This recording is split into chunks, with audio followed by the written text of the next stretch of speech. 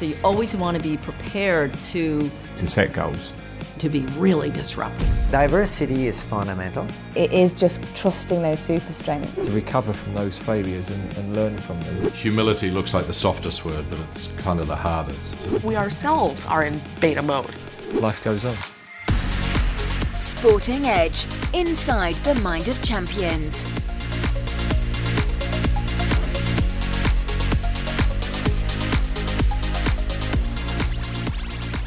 Welcome to the Inside the Mind of Champions podcast. My name is Jeremy Snape. I'm a former England cricketer with a master's degree in sports psychology. Since retiring, I've been fortunate to work with and interview some of the world's most successful thinkers and performers, and I'm passionate about translating their habits and routines into practical strategies to help you become more successful. In each episode, I'll be dissecting a common performance challenge to help you improve your mindset, your leadership, and your team performance. To me, our mindset is the next frontier, so let's find out why.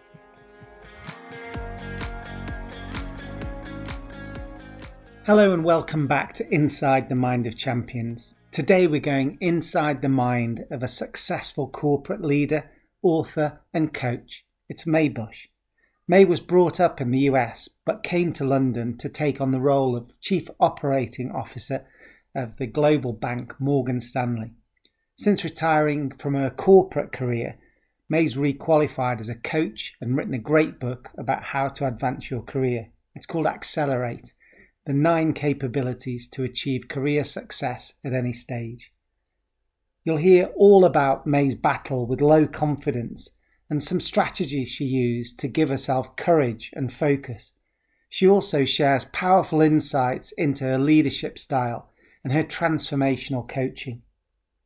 The interview comes from our recent Sporting Edge Members Club event, where our members were asking May questions live. If you'd like to be a part of this ambitious community, then you can activate your free month's membership via sportingedge.com/membership and using the code podcast100 in the discount code box.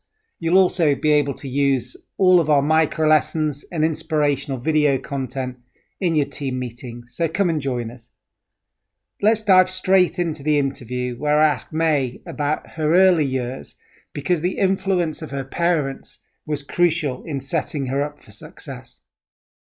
I feel really fortunate to have had a great family, wonderful parents, a wonderful sister, and a great childhood. I'm thinking about the most formative experiences of that. And the one that really stands out in my mind is I have always thought of myself, and I am the child of immigrants. So my parents came over. They have a much more interesting story than I do. I won't tell it here, but the short version is that they fled the revolution in China in 1949, went to Taiwan, and then took various forms of transportation. My mother was on some cargo ship, heading over to America to make a new life. And as a result, my sister and I were first generation. And that had a big impact because it made us both more resilient, but also made us instantly outsiders. And I always realized that I didn't look like everybody else. When we went home, it was a different kind of environment. We were speaking Chinese, but it also made me a very hard worker. My parents believed in excellence. And one of the things that they also instilled in us was you asked, you and I have talked about expectations and the role of expectations, but they expected us to get good grades. They expected us to not just get a university education, but also graduate school. They expected us to be our very best and to always be doing things that would uphold the family name, if you will. So that led to my having, the other thing is in the Chinese culture, the the male descendants are seen as important. And I guess in many cultures, right, it's the family name and all of that. And I always thought of myself, because we were just not just two girls, but two daughters. And I always thought of myself as being the son of the family. And that I was very driven. I just worked really hard. I applied for and got to the best school I could get into. I applied for and got into the best company I could get into. I played piano, classical piano. I wanted to do that. And I remember when I was 16, I would be sitting for 4 hours a day practicing, to the point where my little sister would say, "Mom, can you stop her? Does she have to play scales for 2 whole hours?" Yeah. So I put a lot of pressure on myself to be excellent, to be the best. I'm not sure that that was the best way to go about one's childhood, but that's how it was. And my parents were hugely supportive. They didn't put pressure on me. I put it on myself. It's really interesting how you rose to that expectation and feeling that you'd got that point to prove to, dominate, the classroom or the music room or whatever it might be. Your parents were sort of fueling that and supporting that. So once you graduated and you started to get into the corporate arena, I can almost imagine you as a very single-minded individual that was achieving, all those steps on the ladder for yourself. What was it like when you got in alongside other graduates that were bright and sort of ambitious and successful in that first? What was the first company that you worked with, and what was that sort of experience like?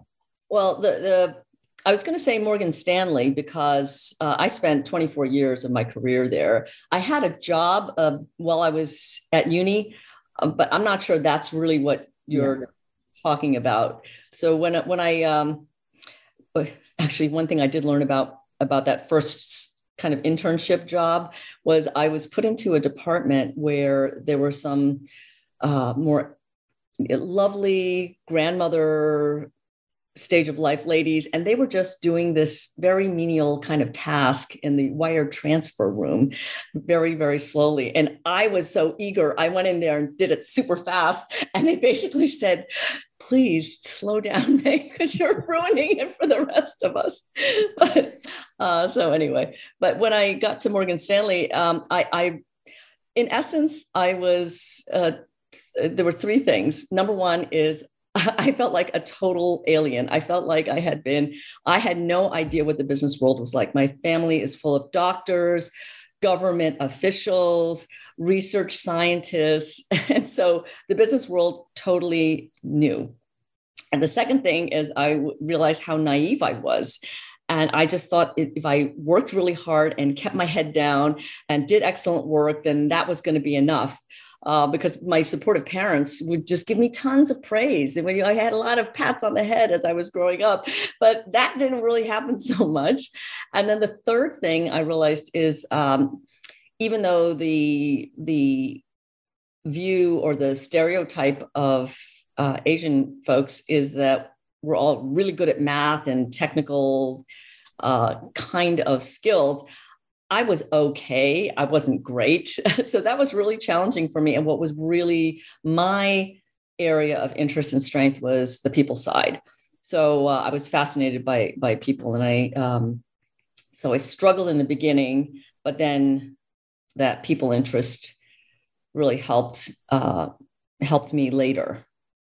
So how did you sort of build your career through those promotions? Did you have a sort of a dream goal of where you wanted to get to and sort of aimed for that? Or did you take lots of random sort of sideways projects and just sort of scrapped your way through until it made sense later?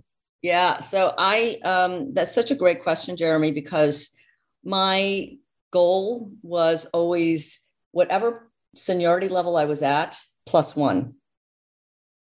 So as a result, I wasn't ever satisfied. And I was just putting my head down to try and figure out how to get those promotions. So the first few were pretty easy because in the very beginning, people are looking, you're in a big program. In my case, there's pastoral care, I would call it, right? They're looking out for you. They're assigning you on projects. They're giving you feedback. And so for the first 2 promotions, it was no problem. But then I started to get to the point where it wasn't quite so simple to get a promotion. It wasn't just about your skills and capabilities and what you delivered. All these qualitative factors came into play. And so that's where I missed a couple of promotions. I was no longer on this fast track.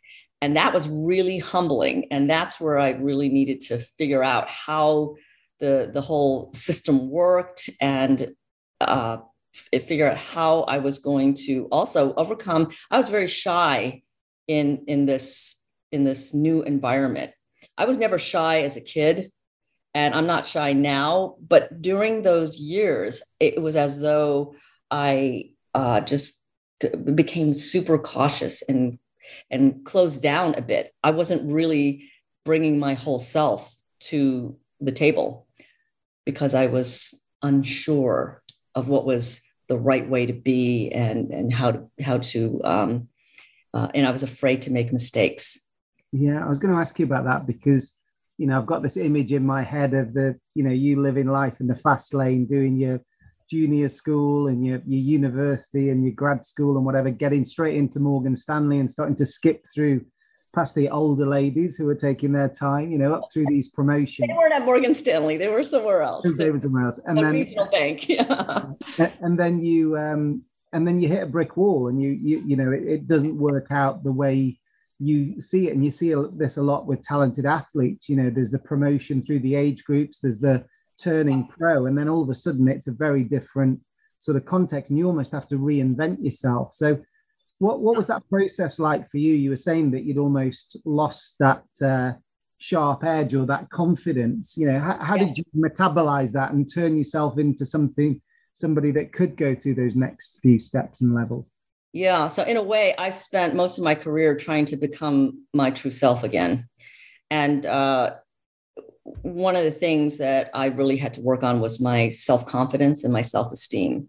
Now, I would never have admitted that back in the day, but the truth was I had really lost confidence in myself because the yardsticks were different.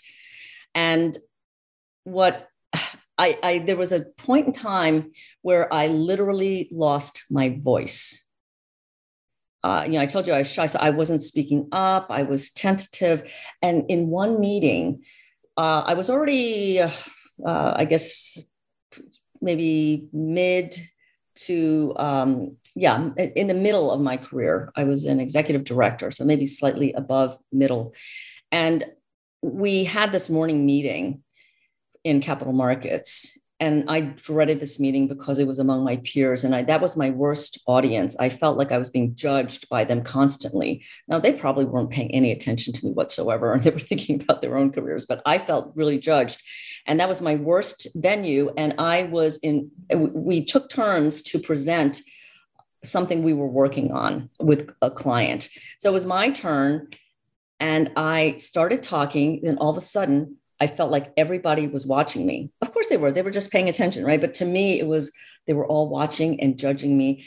And I started speaking slower and slower and slower. And all of a sudden I couldn't speak anymore. And the head of the group was sitting across from me. And so now everybody really was looking at me. And she said, why don't we conclude our meeting for today? And so everybody left. And she then said, May, are you okay? And all I could think of was to blurt out what was true, but I was pregnant with my first child, and I wasn't going to tell them until I absolutely had to. So I thought, I can play this card. To this day, I don't think it really was because of whatever hormones or whatever, but I said, yeah, well, I'm expecting in 3 months. I was going to tell you that, sorry, not in 3 months. I'm 3 months pregnant. I was going to tell you. And she goes, oh, well, that explains everything. No worries. But I knew in my heart that it was something more deep. It was my confidence. And would you like me to share how I got out of that? Definitely. Oh, I thought you were going to say no. We move on to something. Jeremy, you're so great. Okay. So I went home. I was very upset. And my husband said to me, you are just as good as any of those guys. And it was mostly guys around the table. And you deserve to have all this confidence. And I'm crying, I'm sobbing, blah, blah, blah. And so what he suggested was, he said, why don't you change all that negative self-talk into something positive? By the way, I should say, because you are the sporting edge, my husband is a basketball coach. So he coaches, he's coached some GB women's basketball, and he has a club team, and they've won the national championship 3 years in a row. He's been coach of the year, all of that. So he's got the real sporting edge credentials. And so I think he was borrowing from that. And so he created for me and with me a mantra. And it was 4 lines that he made me say out loud and repeat to myself until he was satisfied that I was saying it with confidence.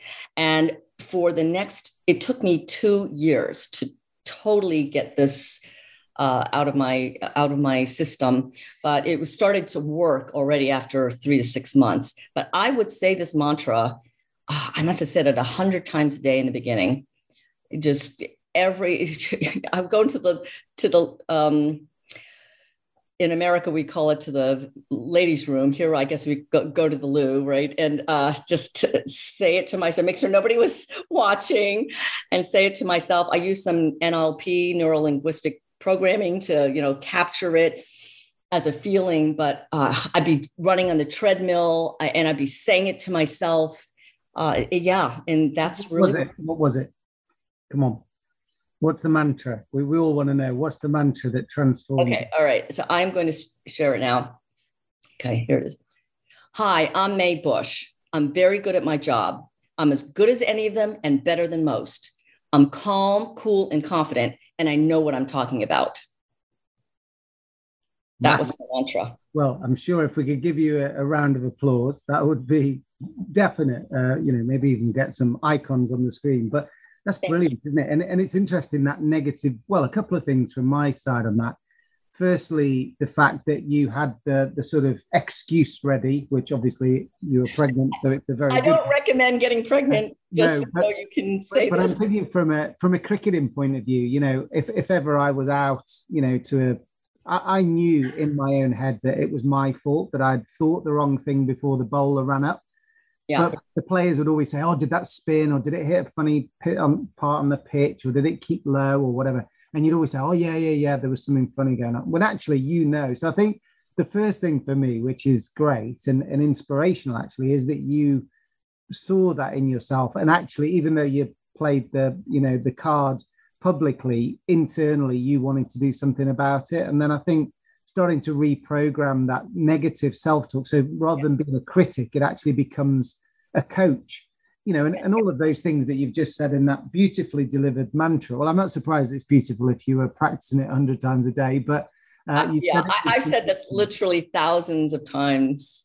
But it becomes the truth, doesn't it? And there's no reason for you not to be confident. And actually, most of the other men in that room may be in smart suits, but they're probably having the same fears and insecurities themselves, but they just don't present themselves. So I think, that's a brilliant story. And so what about when you had to take some risks and take on these bigger roles? How did you get the confidence and the sort of courage to go for those bigger roles?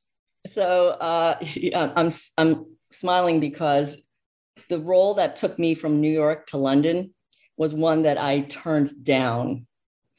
And again, my husband. So yes, you asked me about being supported. My family first, my nuclear family first, and then my husband. I married really well. That's another tip.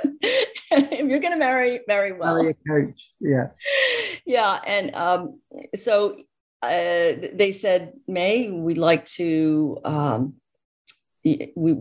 send you to London to build this business for us. And I said, oh, I had just had my third child. She wasn't even 1 yet. my husband had a job. He was coaching in New York City high schools, and they won a championship. He was doing very well. And I said, no, I can't uproot my whole family. And I actually said, you know what? Thanks for giving me the opportunity, but I've got to say no. So I go home. I tell my husband, Len, I said, yeah, they offered me this thing, but I said no, because obviously he said, what? You said no? Go back over there and tell them you want to do it.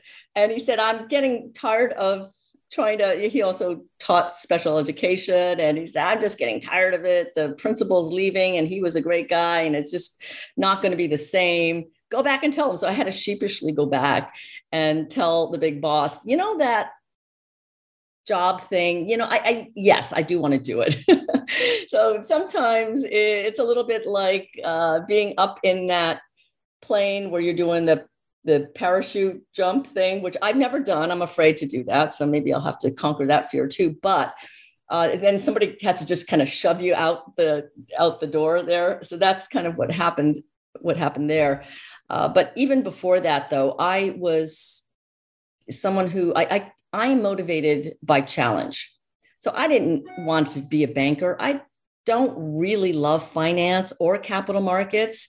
I mean, today I don't even read the FT really, but it just doesn't make that big a difference to me. I'm really interested in the people, but being motivated by challenge, I would always go for the hardest, most challenging thing, and then see how I could make it work. And as a result, every 2 or 3 years in my 24 years, I would get bored and I would be looking for a new challenge. And fortunately, most of them came my way. I never had to advocate for a particular role, which is really interesting because I can't explain then how I got those roles other than to say, if you are doing excellent work, you are adding value, you're continuing to learn, grow, and develop yourself on the one hand, and you develop a profile. Some people call it personal brand, which sounds a little marketing speak, but just a high enough profile that people who are looking for someone to fill roles sees you, knows what you're capable of. So it's that kind of visibility that really matters. And then those two things can put you into the running. Now, if you don't have that kind of profile, you will need to put yourself forward, but that always feels a little bit self-promoting-ish. But if I had to do that, I would have done that. Yet for me, I was fortunate enough that I was being considered. Oh, Jeremy, I got to tell you this part. Sorry, you were going to ask me a different question, but I just realized, you're making me think through this. It's not like I run around thinking about my career all the time. I really don't. So can I just share this one story? Jeremy? Yeah. Oh, okay, great. So I think it all started happening for me when we had a new global head of capital markets. He'd come from another firm. He didn't know any of us. And we all thought we were going to be fired immediately, which he didn't do, but he was watching to see, what kind of team does he have? And out of sheer luck, I had a big client pitch that we were doing for a company that had never done business with us before. My client, the treasurer, was going to bring his big boss, the CFO. So I thought, wow, I can't just show up by myself. I need to bring my big boss. So I went to this new global head of capital markets and I said, Waleed, would you be willing to fly to Houston with me to do this pitch? And he said, of course. And it was a long flight from New York. We get there. I had prepared massively, and we get to the meeting and it goes really quite well. I go back to the airport in my taxi. He goes to another meeting in his car, and I get a phone call and I can see it's my big boss. And I go, oh my gosh, I'm about to be fired. I always thought I was inches away from being fired. You see the negative mindset going on here, Jeremy. So I pick up the phone. I say, hello, please don't fire me. And he said, May, I just want to tell you that that was the best client meeting I have ever been to. And if I were a client, I would want you as my banker. Be good. Click. He always ended his calls with be good. And since that moment, if I was looking back, or when I look back, I realized that that was a pivotal moment. Having him see me in action, because you remember, I was that scared, mousy, not talking in front of my peers internally. So that internally was my worst setting. My best setting was with my clients. I wasn't smart enough. I was too naive to realize that if I just started inviting senior people, they would see me at my best. But this, I just had to invite somebody senior. He saw me at my best. And after that, I started to get those opportunities. So that's how it happened. Brilliant. Well, I think there's a few things there. And I think firstly, recognizing each other's good work is something that we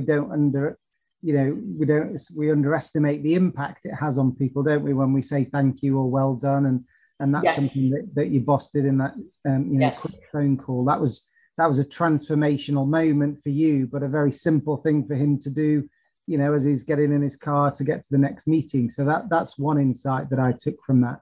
But then the other point, when we sort of rewind a little bit, was you were focused on delivering excellence and showcasing, doing a great job across the various stakeholders, where the other mindset could be sort of that feeling of injustice, that I can't believe I've not been promoted, and how did that person get that job?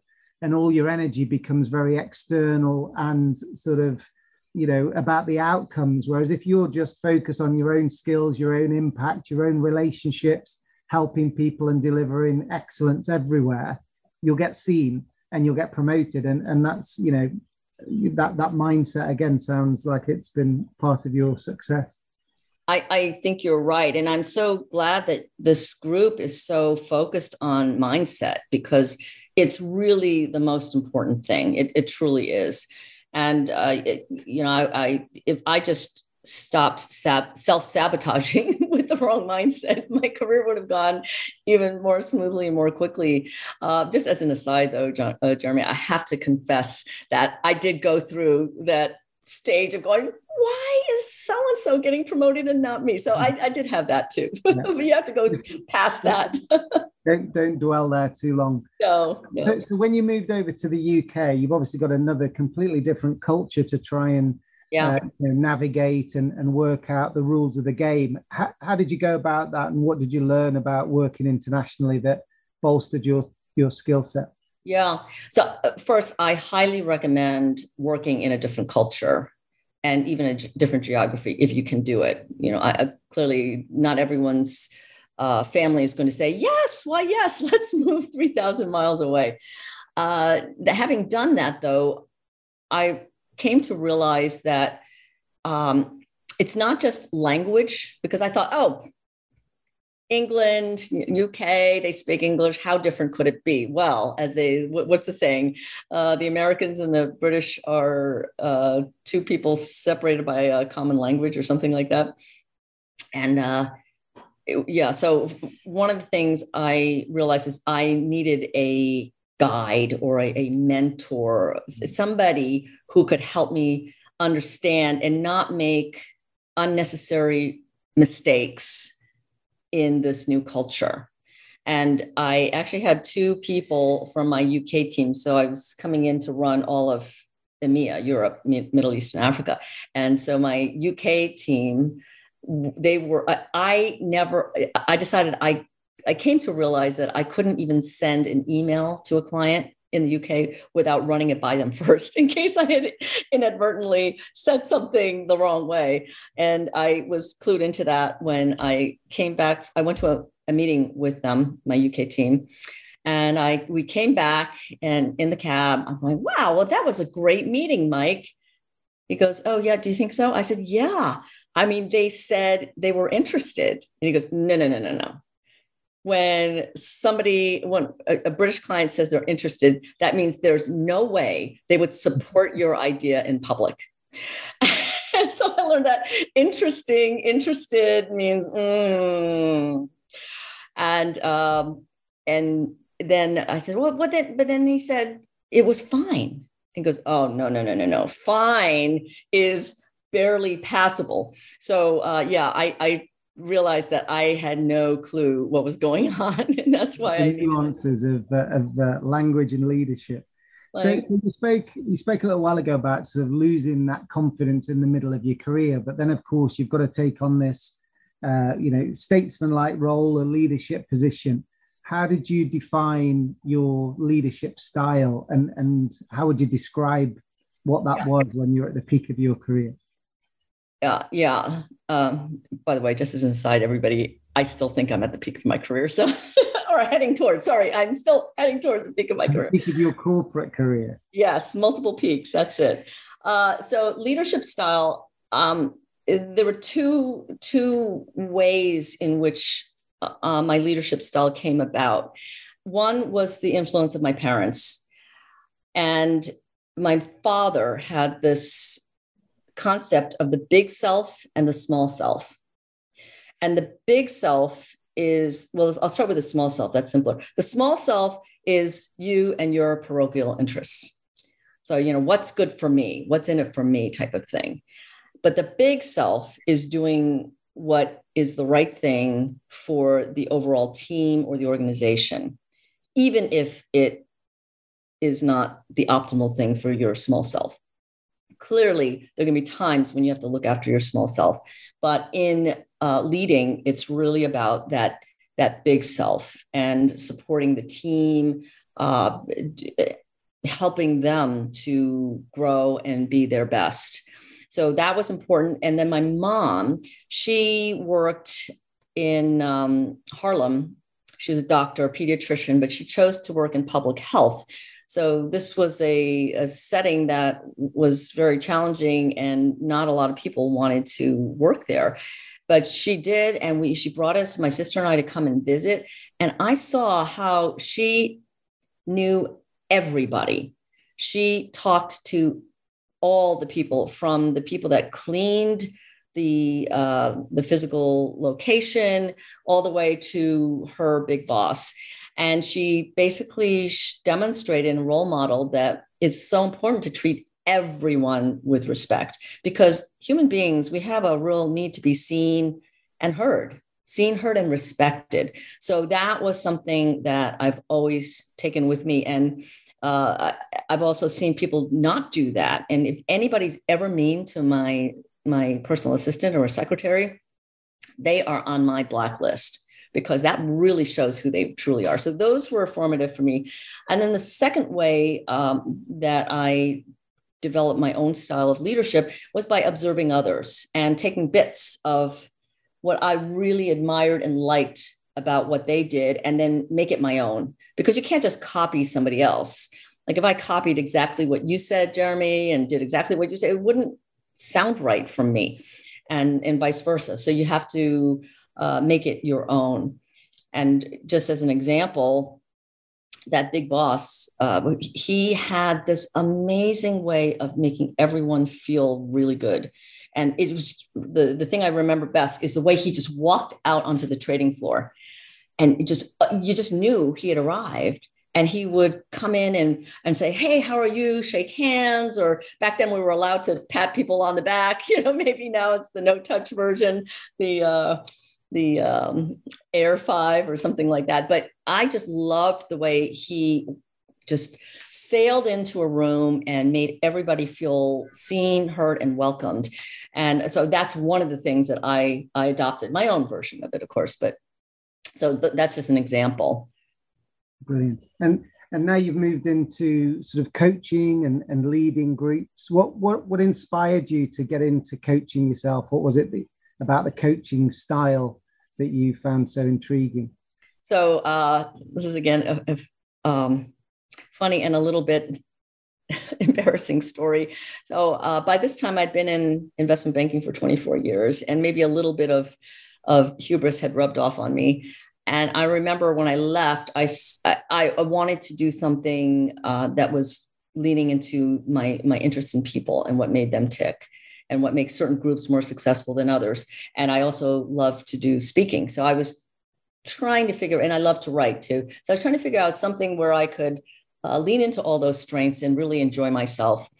And so one of my friends said, May, why don't you train as a coach? I think you'd be a good coach. And I said, no. I get coached. I don't coach. Is that the most arrogant thing you ever heard of? I'm embarrassed just saying it because now I love coaching, right? So, and then my coach said, May, I really think you should give this coaching training a go. At a minimum, it'll help you to be a better person, and which it has. And if nothing else, it'll just give you a platform to stand on. So I did. I went in and she also said, well, what else are you doing, really? And so I went and got my coaching credential. And I discovered that first, being a coach is not the same as being a mentor. And just because you feel like, as I did, oh, yeah, I've been mentoring all these people, coaching, it'll be like falling off a log. I'm a natural, blah, blah.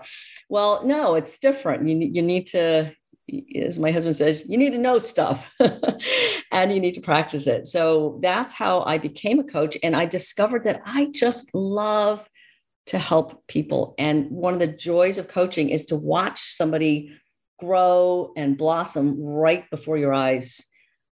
Either, my clients, they get an aha every time we meet, that somehow one of my strengths to be able to help people in that way. And then I just love that. And then over time, this, Jeremy, you just see them become the best version of themselves or on the way toward that, because we're always growing. We're never landing on being the best of all time forever. We're always raising the bar. So what do you think are the transformational tools of a coach then? What do you actually practically do for your clients that can help them to change perspective or give them more courage to take some risks? Yeah. I think with each client, it's going to be something a little bit different, but I have found that confidence and mindset, again, are oftentimes and almost always at the root of a lot of these things, because we are all confident in certain settings and not confident in others. So for me, there's something very basic that I have to say, because otherwise you can't be the best coach, which is before you get in the room or on the Zoom with your client. And this holds true if you have people reporting to you, team members, whoever you're wanting to help. You need to take care of all your needs first. So it's just making sure you've eaten, you've hydrated, you're not distracted anymore by some task. And yes, even using the loo, whatever it is, you got to be totally ready to focus. So then when you get in the room, to me, the most important thing is that I am completely there for that person. And I am almost mind melding with them, because I've taken care of everything else. And this time is for them. So what I often do is I will agree with them. I'll say, I'll be looking at my phone. So you have to explain why you're doing that, because it's obviously very uncoach-like to be looking at your phone. So I will set a timer. So I'm going to set a timer for 10 minutes before the end of the session, just so that we know we've got 10 minutes to wrap up. Sometimes I make it 5, it depends. And they go, okay, great. And then we can really concentrate. And then when we're in the coaching session, I have already, so great coaching starts before you even get in the room, which is agreed what is success from their standpoint, and good contracting up front. So that's a key part of coaching, because if you've already agreed up front and gotten permission to do certain things, then you won't hesitate as a coach to do those things. And what are those things? Well, number one is I get permission to challenge the person.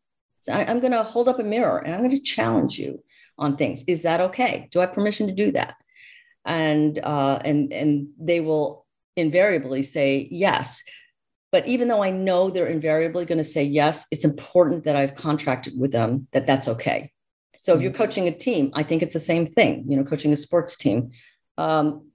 And then secondly, it is to explain to them that I'm not there to solve their problem. I'm there to help them find their own solutions, because I start from the standpoint that that person has all of the resourcefulness in order to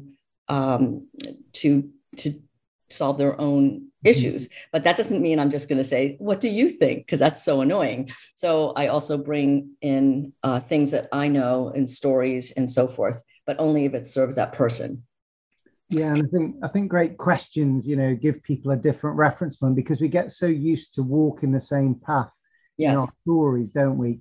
And we say, oh, A happened, then B, then C. Then can you believe D happened? But I think great coaches say, well, what happened after C? Was there another path you could have taken? And then when people start to have that realization that there were other options available, then they start to take a bit more, accountability for their choices and behavior. And then that's where it begins for me.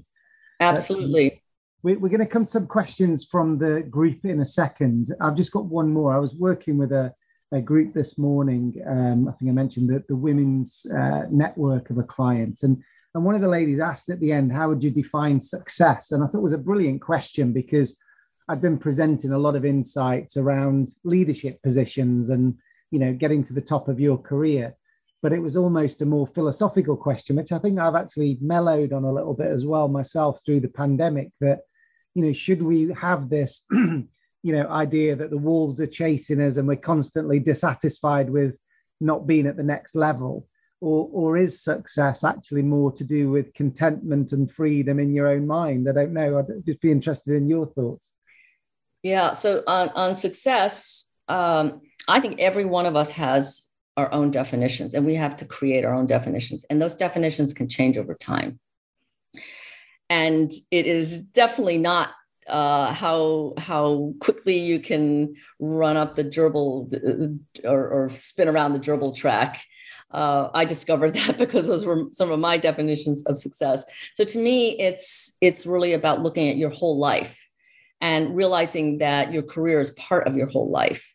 An important part, a big part in many of our cases. And you want to think about longevity, especially these days. We're all going to be expected to, or many of us will need to, and many of us will want to work for a good long time. And so it's not about being in a hurry necessarily to get that next step. And especially not in a hurry to do the things that society tells us or the org structure tells us is successful. So you have to feel successful in your own mind and be really confident about that and comfortable with that. And it reminds me, I don't know, Jeremy, is there a game of life board game in the UK? Because in America, there's a game called the Game of Life. And it's by this company, Milton Bradley. It's a really old game, but I think it's still being played. No, doesn't. I don't know of it, but doesn't ring a bell. Well, what you need to know about the Game of Life, according to the board game, is that to win, you write down before the game starts. So each player gets a little sheet, and it's got a heart, so love, a star for fame, and a $ for money, in this case, £. So you have 60 points to allocate. So whoever gets to 60 first wins, but it's getting to 60 in the sum of those three areas. So if you choose, you can choose to put all 60 on the dollars. You can decide 20, 20, 20. You can decide any combination that adds up to 60. And that's what I think is the best way to think about success. It's the whole life, and it's up to you to decide how many points is a winning set of points. So massive thanks to Mae Busch for that fascinating insight into her career and her life. I love that mantra, the big self and the little self, and her approach to coaching, which has helped so many people. I know she absolutely loves it too. I'll add a link in the show notes to Mae's website so that you can follow her work and access her book and also her masterclass. Please do forward this show link to anyone that you think might be inspired or helped by this episode, We've got a great community building around the world, and thanks so much to everyone for tuning in. Remember, you can drop me a note through to hello@sportingedge.com if you've got any feedback or if I can help you or your company in any way. I've got some really interesting keynote speech requests coming in for the back end of 2022, so I look forward to hearing from you if there's anything you'd like me to present or facilitate with your team. So let's keep making decisions through the lens of our big self, and until next time, good luck. Thanks for listening to this episode of Inside the Mind of Champions. Connect with Jeremy's LinkedIn, Twitter and Instagram links in today's show notes to receive the latest insights from his work. If you'd like to get access to Sporting Edge's digital library or book Jeremy for a conference speech or webinar, then please visit www.sportingedge.com or email hello@sportingedge.com.